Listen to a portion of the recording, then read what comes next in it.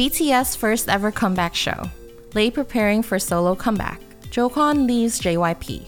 Welcome to Netizens Unite. This is the daily K-pop podcast brought to you by FOMO Daily that catches you up on the latest buzz of the internet. My name is Crystal. Today is September 21st, and on this day in K-pop in 2008, Wonder Girls released their most popular single ever, and in my opinion, one of the greatest K-pop songs of all time. It became popular within hours, becoming a top search term and ranking number 1 on various digital music sites.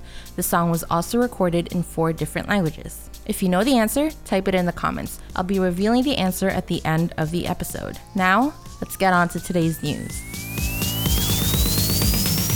In our first story, BTS held their first ever comeback show for Love Yourself Her.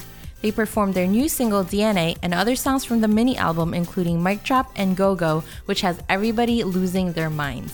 Their jaw-dropping choreography and effortless performance is so much fun to watch. You can really feel their energy, so it's no surprise that these videos are going viral as we speak. I'll leave a link to the videos in the show notes below for you to check out. In other news, Lay, our beautiful unicorn of EXO, is coming back. His new album is plastered all over SM Town's page with the words, "This autumn, tell you a secret. Baby, tell me please." Not exactly sure what that means, but this is quite a surprise considering how much we've missed Lay from all of EXO's recent comebacks. I'm excited, you're excited, we're all pumped. In our final story, Jokwon, who's been with JYP Entertainment for 16 years, has decided to part ways with the company. He was a member of the group 2AM, and if you didn't know, all the other group members have already left JYP as well. He posted a photo on his Instagram that says "Time for change" to let his fans know about this decision. We wish you all the best, Jokwon. That's it for today. Thank you so much for listening. Please leave us an iTunes review. It really does help the podcast grow. We're also on Spotify now, and you can find us by searching Netizens Unite or FOMO Daily.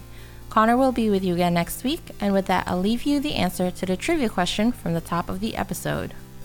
When it comes to the Wonder Girls song from 2008, it was Nobody.